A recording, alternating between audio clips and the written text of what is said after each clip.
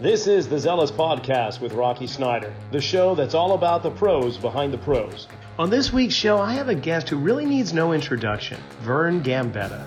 Vern's coaching experience spans over 50 years at all levels of competition in all different sports. He's currently the director of Gambetta Sports Training Systems. He has been the conditioning coach for several teams in Major League Soccer, as well as the conditioning consultant to the U.S. Men's World Cup soccer team. Vern is the former director of conditioning for the Chicago White Sox and director of athletic development for the New York Mets. And Vern is recognized internationally as an expert in training and conditioning for sport, having worked with world-class athletes and teams in a wide variety of sports. Well, let's get right to it. It's great to be here, Rocky, and it's an opportunity to always talk about the profession and where we've been, where we are, and where we're going. I always relish that opportunity, and it's nice to be in California, back home, so to speak. So I'm on the same time zone, so that's nice too. So I wish I was sitting next to in Santa Cruz, but I'm up the coast a little ways in San Francisco, which is not too bad either. Quarantine, by the way, but anyway, but that's okay. Well, we've got that beautiful California weather, blue skies out there. Hopefully the fog will burn off the Bay Area and you can go enjoy the day. But you've been doing this just to bring maybe the new coaches and trainers and therapists up to speed. You got started at the University of California, Santa Barbara, and that was some time ago. But what brought you into this field? Yeah, you and me both. We won't have to say dates. Just to go back a little bit, I played football at Fresno State College then, and it was, believe it or not, I was a 192-pound offensive lineman. Obviously, it was a different era, and we had no strength and conditioning coaches, no guidance in off-season programs, and so I had to make myself into an athlete, and so I explored all the different avenues about how to get faster, how to get stronger, how to get more agile. And so the journey really started right at my senior year in high school in 1964. I graduated in 68. I played 3 years, one game, quit after one game into my senior year. And I didn't have a great experience in football and vowed that I wouldn't have anything to do with football. I loved track. I took a theory of track and field class at Fresno State and fell in love with the sport. And the instructor was Red Estes, the assistant track coach, later to be head track coach. And he said, well, if you really want to learn how to coach all these events, why don't you do decathlon, which is 10 events in 2 days. And so that shows how smart I am. Oh, okay, I'll try that. And so when I went to UCSB to get my teaching credential, there was a group of decathletes training there. So I just fell in there. And the beauty of track and field is they're welcoming. And it was a terrific education. I got to train with a world record holder, Olympic gold medalist. I was nowhere near that point. So that was the start of my education as an athlete and as a coach. And, and then but strength and conditioning wasn't in a field. In 1969, when I started coaching, I was a track coach. And as a track coach, you got your athletes stronger, you got them faster, you got them more flexible, you actually rehabbed injuries, you had to do everything. You had to be the jack of all trades, actually a consummate generalist. And I never even thought that much about strength and conditioning until I got my master's at Stanford. No strength and conditioning coaches. Go back and coach at Santa Barbara High School. I had a really good athletic program. We had a really great track and field and cross country teams, a couple of national champions and things like that. But then what started to happen is first the soccer coach came to me and said, well, what do we need to do to get fit? And then the volleyball coach came to me, and then the basketball coach, and then the football coach. And then I left there and went to Cal Berkeley with women's track and cross country until 1982. And it was the same thing. The volleyball coach came to me and said, well, I saw you, he was down at the track and he saw us do some jump drills. And so that really led me into this, deeper and deeper into this. It's the methodology, track and field, run, jump, throw, and being able to endure sufficiently and explode when you're tired. So, that led me down this journey that continues today. So I'm 52 years into it. I'm more energized and excited now than I've been probably in the last 5 years. I live in Sarasota, Florida. I'm really doing a lot of work with swimming. I have for about the last 20 years. I've done a lot kept in touch and worked with a few individual track and field athletes, some world-class track and field athletes, but did a lot with volleyball and worked with pro beach volleyball players until Megan, got married, has a baby, and chose not to go on. But I've been doing swimming, and we have a great club in Sarasota, some great coaches and kids. So that's what I'm doing. I'm doing dryland training for swimming there. I go down, get to wake up at 5:30 in the morning, and but it's a great bunch of kids. Really been fun because it's energized me again. If you wanna get energy, get around developing athletes, 14 to 18 that have focus and dedication, and it's pretty neat. So that's hopefully long-winded answer, but anyway. So that's great, because there's several trainers and coaches out there that can experience burnout, and after doing it for so long, I know that I've gone through those periods of time, and just by changing a little bit of what I do in regards to maybe service or coaching and so on, it re-inspires. So 5 years ago, you say, for the last 5 years, you've been reinvigorated and re-inspired. Is that why? Because you're working with younger athletes, or is something else? Well, yeah, I mean, you need new challenges. And I love athletics. I love swim. I love the real basic nature of them, that the stopwatch doesn't lie, the tape measure doesn't lie.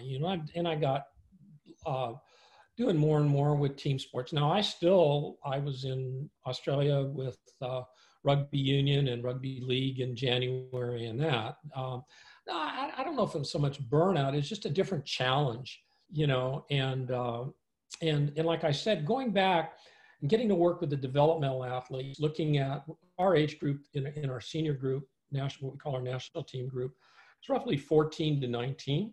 We've got some kids that just graduated from high school that are taking a gap year, that are potential Olympians. And, you really see the difference in gender, where the girls 14, 15 are really ahead of the boys. And then at 16, 17, I mean, there's 3 boys that I Monday morning when I was saying, like, how much have you grown since May? One kid's grown 3 inches. I mean, and these kids are, they're just such open books in terms of training, and they bought in, they're all in, so it's neat. No, it's just another point in my career. I mean, if I say this a lot, and people think, God, you're getting early onset dementia or something. But if I had it to do over again, I'm not sure I really would have left Santa Barbara High School or high school coaching. You kind of have the stars in your eyes, the big time, and certainly I don't regret getting to work with some of the teams and the individual athletes that I've worked with. I've learned a lot, but my fondest memories always seem to be of the developmental athlete, So anyway, I'm not going to apologize for that. That's just the way it is. No. So. Yeah. No, I got to experience that a bit the last couple of years. My daughter's just finishing out at Santa Cruz High, but last year and the year before, she was on the football team, and the coaches were kind enough to allow me to come into the gym and onto the field, and we started doing some things that they weren't accustomed to, or they weren't familiar with, and suddenly they were able to move in a different way, get more power and more athleticism, more agility, and so on, and just from a little tweak and so on, they drank the Kool-Aid, so to speak. They bought in, like you say, and once they're bought in, there's nothing you can say that they don't hear. And that's the most amazing thing, because, you get other athletes. You've worked with World Cup soccer team. You've worked with the rugby teams, you say. I mean, you have spanned quite a few different sports. And I'm sure that you've found certain athletes that are, I won't say the prima donnas, but their ego can sometimes get in the way of their learning. And you just don't see that as much with a developing athlete. I think you'd agree. No, that's for sure. Yeah, I mean, I've been lucky though, the high profile people, and I'm not going to name names. I'm not into name dropping and that. I think a lot of it is I had a long conversation this morning with one of my mentors in England, and we were talking about this. If you work on your communication and you relate to them, they're fine. And look, certainly with the high profile athletes and the high profile teams, you have to prove yourself, and I have no problem with that. I went from track and field into baseball. I'd never played baseball, and I just tried. Like Carlton Fisk was great. Said I wouldn't name names, but mentioned the Hall of Fame. But he's into training. And so I figured, shoot, let's just pick his brain. I'm going to learn everything I can about conditioning a catcher from one of the greatest catchers of all time. And Tom Seaver, who just passed away, he didn't want to do any of the stuff that we were doing, but he said, if I were starting out my career, that's what I'm doing. But he was 42 years old when, and tip my hat to you, Tom, rest in peace. You dance with who brought you to the dance, too. So yeah, it's been neat. It's been a wonderful journey, and I hope there's a few more years to go. I just have a new grandchild, and my goal is to be able to see her graduate from high school at least. So that would do okay 15 years from now or 18 years from now. So how fantastic would that be? Oh, that'd be great. And personally speaking, as a kid who grew up outside of Boston as a Red Sox fan, when you mention Carlton Fisk's name, I get a little bit of a problem there, but I'll get past it. Game 7, 1975, Red Sox and Cincinnati Reds. Yeah. It still hurts to this day, but that's okay. He was such a hard worker. And then he bought into the things that at age 41, he'd done a lot of heavy lifting, and he was looking for an alternative. And whether you call it functional training or whatever you want to call it, he bought into what we were doing and basically lengthened his career. So, and at the end of your career as a professional athlete, that's when you're making the most money. And he played until he was 46 years old as a catcher, which is a tribute to the work that he did, so that's pretty neat. He's one of my, I don't hold a lot of professional athletes up on a pedestal, but he's a special dude. He's a special guy. I mean, to go that far into a world of such high competition is remarkable. But you bring up something that's one thing I would like to talk about with you is the heavy weight training that we started off in the early years, because that was one of the go-tos that we would just be doing periodized programs. What's your 1RM, and develop programs that were mainly about heavy weight training. And for my professional and personal experience is that the wear and tear of the body through excessive means of weight training really reduce athletic potential, especially later on at the winter of your career. And I think there is a trend emerging now, and I'm hopeful for that. And I think you and I are probably in the same kind of category, that we're promoting alternative means of strength and conditioning and not just that heavy weight training. Do you see that happening in the industry? Yeah, more and more. It seems to be polarized, though. It's like either or, and there's nothing wrong with, I use the umbrella term strength training, and weight training is part of that. Olympic lifting, powerlifting, bodybuilding, those are all subsets. And each of them potentially and does have a place in a program. And, as I said, I couldn't have played a down of college football without doing some heavy lifting. And yet, I learned very quickly when I transitioned to competing in the decathlon that it could be a detriment to me. I spent too much time, my first 2 years training for decathlon, still trying to get numbers in the weight room, which was counterproductive, because you had any mass you put on, you had to lift over the bar. And so that had a huge influence on me, what some people call functional training. But if you go back to my generation and maybe the subsequent generation. I'm 70. I'll be I'll be 74 in January. We grew up active. I mean, we didn't have, because I went to parochial schools, we didn't have daily PE, but we had daily recess, 2 recesses. And we played after school. And we played, we climbed and all of that. And I think this is the thing that we have to recognize with the young athletes today.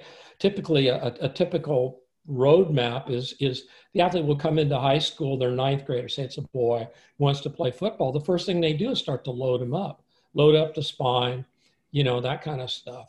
And they're secreting testosterone by the bucket, and they can overcome some of this.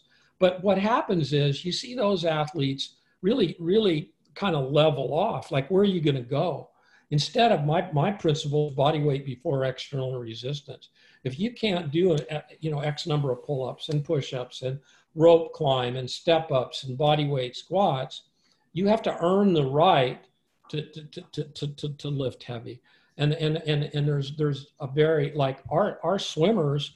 The other day doing dumbbell complexes, boys, well, no, the girls too. She did, I think, like 7,000 pounds of total weight, lifting anywhere from 20 to 35 pound dumbbells, and that, you say, geez, that's a lot of weight. Yeah, it is, but they're never loading their spine.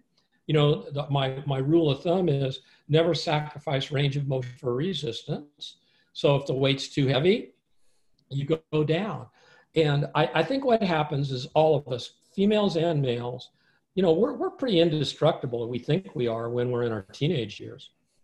And even into your early 20s, if you're a college athlete or a professional athlete, or you want to be a good weekend athlete. And so people keep loading in searching of these numbers instead of, my question is, what is the strength? Are you developing strength you can use? And you pay the piper. You pay the piper starting in your 30s and then your 40s and 50s. Fortunately, I did a lot of stupid heavy lifting, and I've paid for it, but not with surgery. And I don't know if the arthritis has to do with in the neck. That's from football. But so I'm with you on this. I'm very cognizant of this. And you look at a lot of these professional athletes, professional football players, especially, these guys they're cripples by the time they're 28. And yes, the game is tough, but they're see, one of my axioms is I want to use building a complete athlete.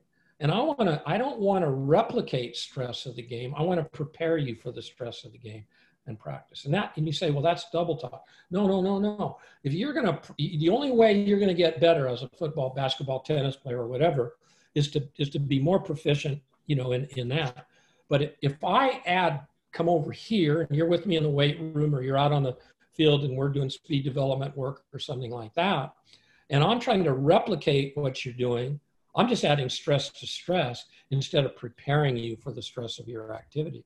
And I think that's a big thing that we've been able to do now. And again, this is at the risk of sounding shameless self-promotion. We don't have shoulder problems with our swimmers. We don't work on the shoulder. We work on the connection of the shoulder to the hip, and we didn't have shoulder problems with the White Sox. I was director of conditioning there for 9 years. And people, people just didn't understand it, but the shoulder is a link in the kinetic chain, right? And you always work the whole kinetic chain. It starts at the foot, the joints in the foot, and it goes up and that. So it's, the body's complex, but the concepts are simple.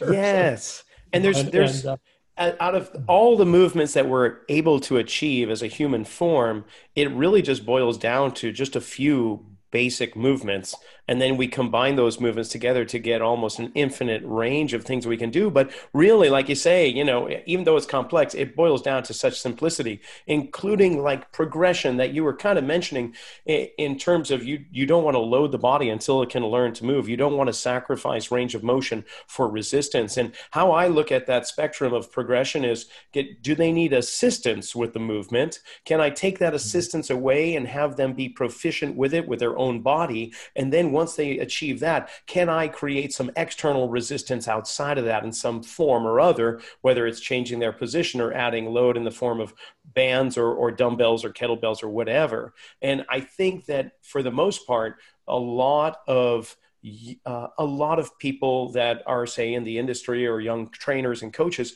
we jump across the first two and we just jump right into external resistance, kind of what you were saying. Yeah, there's the other, go ahead.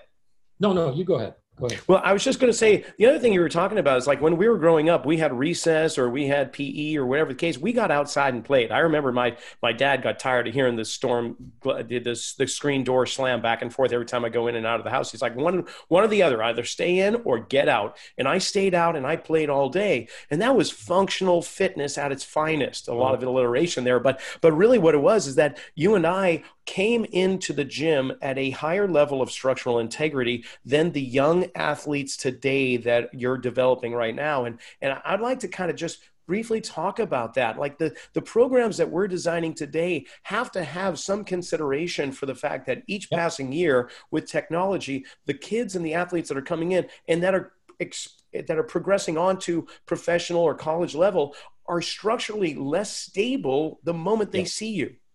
How do you, you recognize that?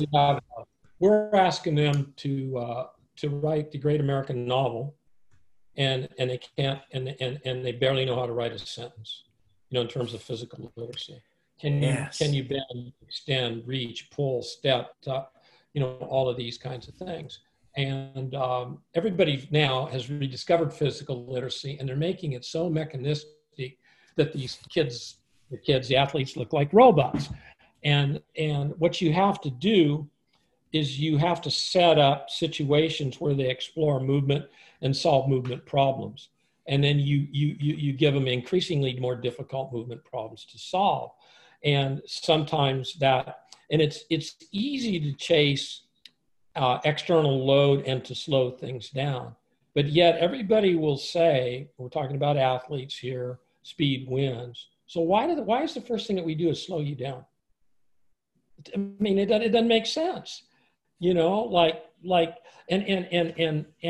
and we teach kids how to run like, I want you to run like a deer, not like a damn robot, so we teach drills and go watch little kids play. I was walking back, I went to walk around Golden Gates Park and his mother lifted this little, probably he was about 2.5 up onto this wall. And he's walking along, and this kid had the biggest smile on his face. The mom never said, be careful or anything like that. She just kind of held his hand. And I'm thinking, I'm always looking at it with jaded eyes of a coach or something like that, But yeah, let them understand the dimensions of their body and recognize that these movements are natural movements and let them explore the dimensions of these natural movements through play and then gradually formalize it. And my mantra is body weight before external resistance. Like you asked, I've seen this with pretty high level professional football players. Ask them to crawl, just do a bear crawl, get down and give me a bear crawl, which is basic fundamental training for a quarterback, a pitcher, a tennis player, or a swimmer. I'm telling you guys, there was smoke coming out of their ears. They were trying to, they're just so programmed into following, you have to do step 1 and step 2 and step 3, rather than let them, explore dimensions of movement. I said that a couple of times. Is that what you mean by movement problems? Because you mentioned movement problems and it just struck a chord. I'm like, wow, that's a great term. So is that an example of it, or do you have others that you could throw out? Well, here's a great example. Okay, the myth that's still out there: don't let your knee go past your toe when you squat. Well, let's go watch television today and watch an outdoor show. Don't watch a sport movement. Watch, your knee's going to go past your toe. The key is your knee has to go past your toe with a degree of control. Okay. So how do you, what do you do? Do you teach the knee to go past the toe? You don't talk about it. So it's simple. Okay. If you and I were facing each other, all I would do is I'd say, I want you to put your hands on your hips, stand with weight on both feet. You're gonna step with your right foot, and you have to touch my hand wherever I put it. That's a movement problem. So I'll put it right in front of you, 6 inches in front, touch it, step back. Good, perfect. Okay, and then I'll move it 45 degrees to the right, maybe 18 inches. So now you have to step across the midline. Then I'll move it out to the left. You have to open. And then I'll move it to the side so it's lateral. And then I'll keep moving it further and further and further and further out until you reach the point of, in quote, no return, right? Where you don't have the eccentric strength to be able to return. Fine, you just solved the movement problem. We found out what length of lunge you can do. Never said anything about what you can't do. I'm interested in finding the dimensions of what you can do.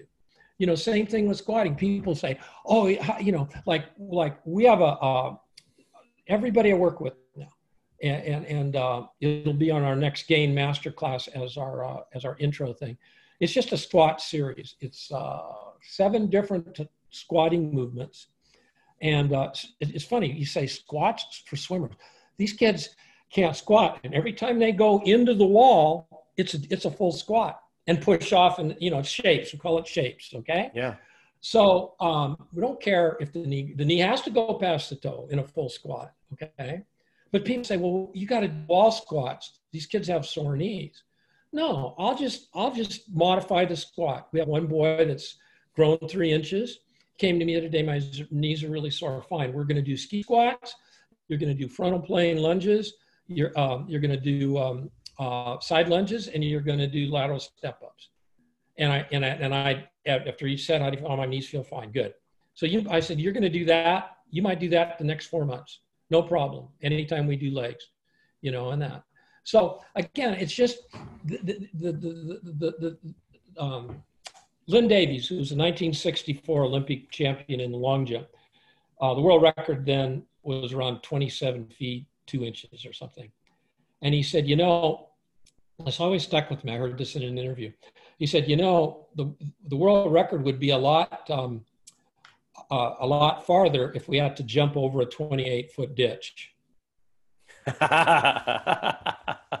And I thought, now, with what I know now, is he was talking about it as a movement problem.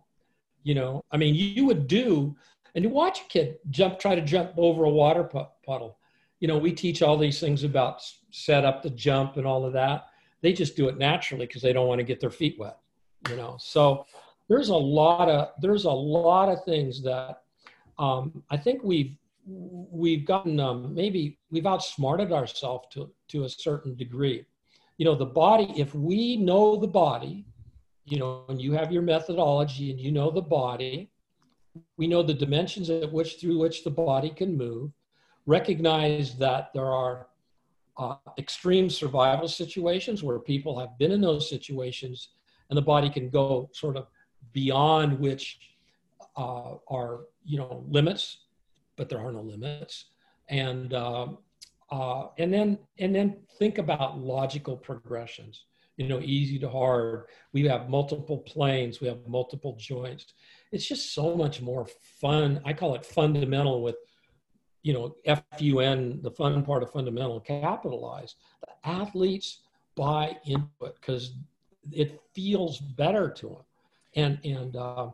And those of you like the two volleyball players I work with, one was in the Big Ten and one was in the SEC. And they were both subjected to heavy lifting programs. And these women, I knew one, Megan, I've gotten really close to, and her husband and the little daughter and that. And Megan, she was a teammate of my daughter's in youth soccer before she grew. 6'3" with a 37-inch inseam.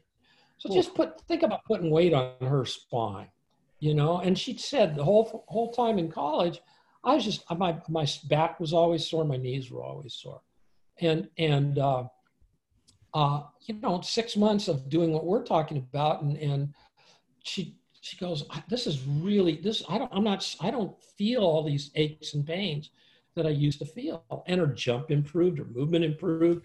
She leaned up, you know, all the things that you want to do in a program, you know. So it's a challenge. I don't want to say it's not rocket science. It's not rocket science in the sense, because if I can figure it out, sure as hell ain't rocket science. But no, it's more like a murder mystery. That's how I look at it. It's like there's clues, and we just got to look at the clues and what are they telling you, and can you solve this? Like the movement problem. I love that thought, that concept of can we create a solution? Can they create, better yet, can they create a negotiation or a strategy in which their body is going to solve this element? I like the idea of strategy, because the strategy can be a progression, and the progression isn't the same for everybody, is it? I mean, you can start 10-step progression. You can start at 5, and I have to start at 2, but we're going to end up at the same place, you know. And but I also think that what we need to do a better job. Yes, we need to do a better job of presenting movement problems that have logical solutions. Key point. And we need to ask better questions. I'd say, if you were to say to me, Vern, what's the biggest thing you've learned in the last 10 years of your career, is I get better if I ask better questions. You know, better questions of you, the athlete, better questions of your professional colleague, you know, and that's, you know, it's Sherlockian, it's Sherlock Holmes in a sense, you know. It really is. But the obvious is right there, but we don't look for the obvious. We look for the exotic, you know, and that. Yeah, we often, we consider it interviewing the body. Like we can interview the athlete, and I'm not talking mentally, but I'm talking actually the physical frame, although there are times where we get into the mental aspect of it. But when putting programs together for our clients, for our athletes, we're actually using every single movement as a way of asking the body, what do you like to do? Where do you prefer to go? Where don't you want to go? Where are those dark zones that there's something about it that you don't want to go there? And can we bring you safely there and back again, so that now you have a new experience and you have new movements at your disposal that make you much more proficient, efficient, and all around better at moving through three-dimensional space. So I love that concept you bring up, and it's definitely, it's not lost on me. Take it past athlete. It's been interesting walking around this area, San Francisco. Look, I said I'll be 7. I keep thinking I don't know. 74 is just a funny number. I have trouble saying it. But you know, I'm seeing it. It's an aging population. This is an aging pop. I see a lot of older people walking around and that kind of stuff. You know, and it's hilly. I mean, this is my calves are telling me this. Toto, this ain't Florida. You know, this is not Sarasota, Florida, where it's flat. And you know, and I just go, what we've done is we and you know, and I know you work at a gym and you have your own facility in that, but we've created this idea that you can't get better at moving unless you have a gym and machines and these kinds of things, you know. And you know, it's, look at your environment and say, what do you have to do to be able to be a better mover in your environment? You know, is there a step that you have to step down? Because we know falls with elderly people are, you know, that's a big thing. Well, then you better do some step downs. You know, like that's pretty logical. So start with a 2-inch step down and build up to a 6-inch step down, you know, and that's the movement problem. And then you've got to do it when somebody distracts you. So your head's looking over your left shoulder and you're stepping down with your right leg. You know, I mean, those are simple things. You look at the mechanism of ACL injuries in a basketball player running down a court. And so they're running, the ball's on the basket's to their left foot hits, they look over their left shoulder, their knee goes into valgus, they catch the ball and they tear their ACL. Well, how many times did you start that out with lunges? And then how many times did you do bounds where you turned to one direction and caught a med ball. Yeah, You and know, how you're many doing a times? distance to the Well, and how many times did the coach say, "Don't let your knee go over your toes," or "Don't let your knee go valgus"? I mean, oh that we hear all the wow, oh time. my I God. mean, if you don't let it go in there, how does it know what to do when you need it to go in there? Exactly. And So you I do it think under that's why we're control. seeing a lot of ACL issues. Oh, there's no question. That and over-engineered shoes. Yes. You know, you know, you mentioned it before we went on. Pronation is natural. Okay, that's force reduction. It starts at the foot. So if you mess up the timing of force reduction, somewhere up the chain, you're going to pay for it. You might have solved it at the foot, but the body, again, the body's smart, and it's going to say, you know, you really pissed me off, and I'm going to show you that I'm the king here. You know, so I'm going to tear your ACL, or I'm going to tear your hip labrum, or you know, something like that. You know, so look, I don't have all the answers, and I'm learning all the time. I've got an incredible network of people that I can interact with through Game Network, and then subsequently, aside from that, and it's and nobody's put up on a pedestal as an expert. You know, so we're all challenging each other to be better and say, okay, now, like somebody sent me this particular exercise the other day, and I always say it's more than the exercise. And I wrote back and he said, I knew what you were going to say. And I said, well, okay, what's the context? What part of the training year are you in? What's the objective of the exercise? It's a cool exercise, really a cool exercise. I love it, but it's an exercise, right? And so I call it the YouTube phenomenon. Just put in put in lunges on YouTube, and you're gonna see people doing lunges with a kettlebell in their grip in their mouth, and and somebody juggling burning swords but okay, why would you juggle burning swords? Well, I live in Sarasota, Florida, where it used to be headquarters of the Ringling Barn and Butter and Circus. So maybe that's what you do. I don't know. So I don't work with that population. But No, good point. Yeah, exercise is a tool, and depending upon what tool you need for the time, you're going to pull that out of your toolbox. But if I need a wrench, I'm not going to grab an awl or a screwdriver. I'm going to grab what I need. So exercises are just that. Now, you bring up a couple of good things. And for the aspiring trainers, the coaches, therapists that are out there, you have mentioned your age a couple times now, but you've also mentioned the fact that you have mentors. And that is something that is really important to get across, is that no matter how long you've been in the industry, me 30 years, you 52, we both have mentors, and probably more than one for that matter. And then so let's just, if you don't mind, what's the importance of a mentor for you? And have you always had mentors? Yes, right. Literally right from the get-go. And first it was my high school basketball coach who, when I graduated, asked me to come back during the summer and help with the summer league teams when I was playing football in college. And his lessons were stuck with me. Always had mentors. Some of them don't, some of them I'm real close to in terms of, personal friendship relationships. And some of them are, I've read every book that they've done. I've been to presentations, things like that, but I would still count them as mentors. And it's really important. And that and it's not, again, none of them have ever tried to say they knew everything. Today, in today's world, people want, like somebody the other day, I saw a thing, honest to God, they had 32 letters after their name in terms of certifications. And that's not literally, I counted them because I couldn't believe it ran down into the next line. And to me, that's not mentoring.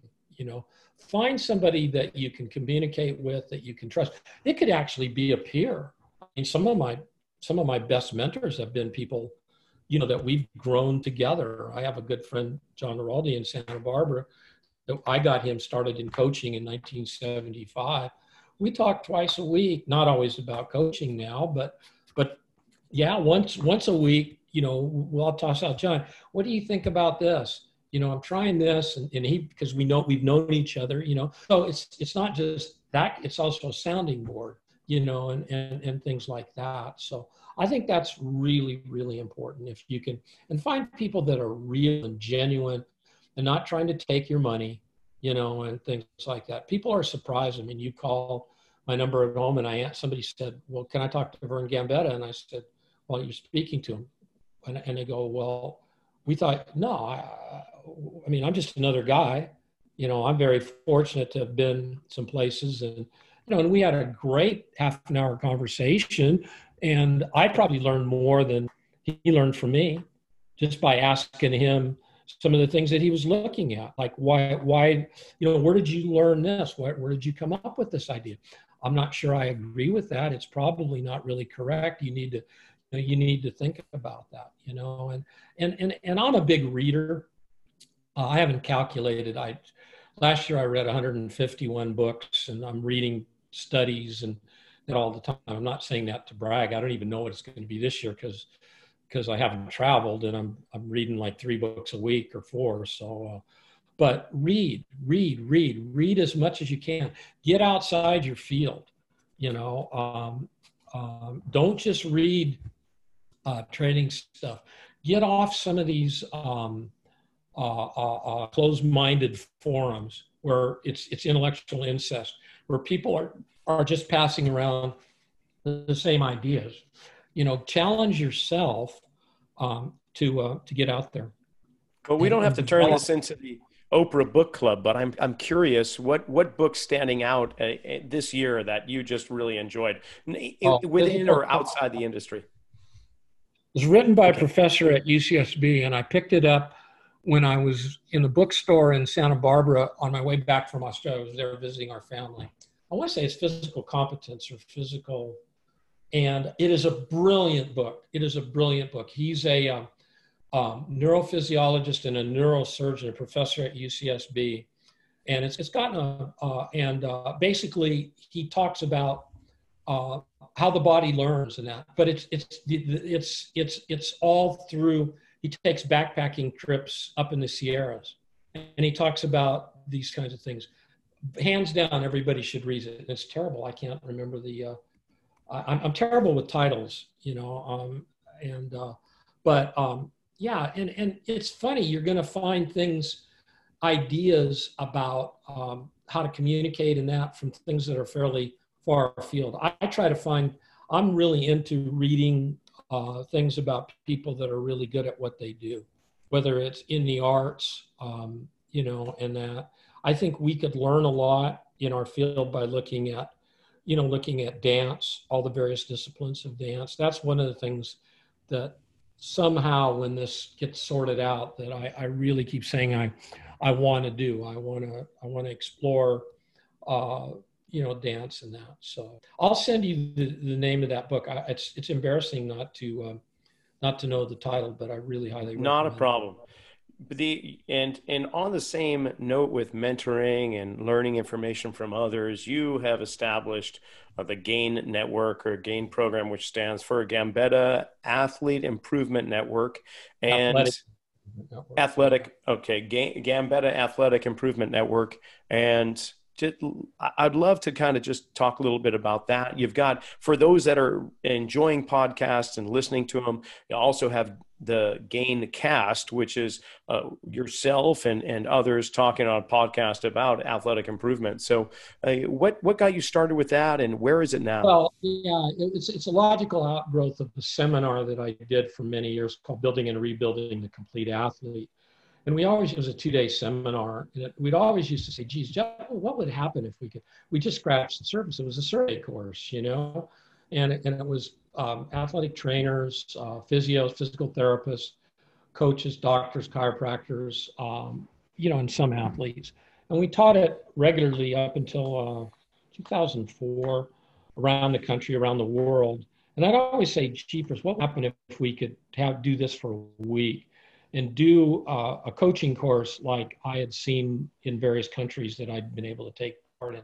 So we started this 13 years ago. We did it in person. It's 5 days, total immersion. And yeah, it's Gambetta Athletic Improvement Network, but I'm not going to, the G is hopefully not always going to be, it's not about me. And we've been able to bring faculty in that are world renowned in all the various areas, whether it's sports science or coaching and that. And we get people from all over the world. Now, obviously, the last 8 years, we've had it at Rice University in Houston, Texas, and we do it in June, but we couldn't do it anymore. So, and we're not even sure about 2021. So what we started, and you can maybe I appreciate this, and people, if you're interested, we've started the GAIN Masterclass, which is once a month. So we bring the experts in, and we start each morning out in Houston with what we call Movement Madness.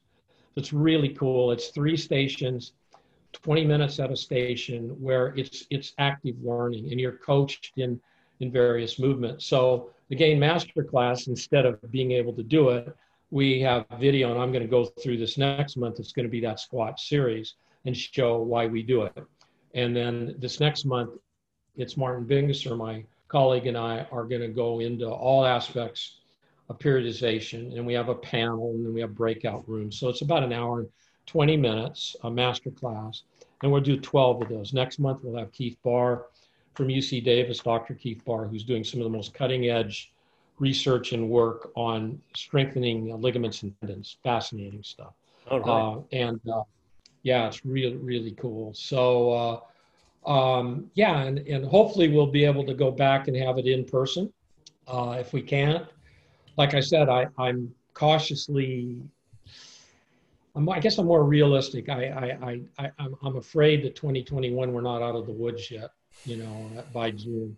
I wish I could say that unequivocally, but we're almost in November now. So anyway, that's what it's about. And the whole key to it, Rocky, is that it's about networking. So we have people from all over the world. And now we're going to have a GAIN Offshoots deep dive. We're going to have GAIN PE. We had a deep dive in Europe before the coronavirus thing on foundational strength, which is like a day and a half workshop type of thing, and it's really tapping into the resources that I've been able to develop over the last 52 years, and people just it's a living network, and that's the best way I could express it. And it's so cool, to watch the network work and grow, and to see the guy that was sitting in the back row at GAIN standing on the sideline at the Super Bowl, to see another guy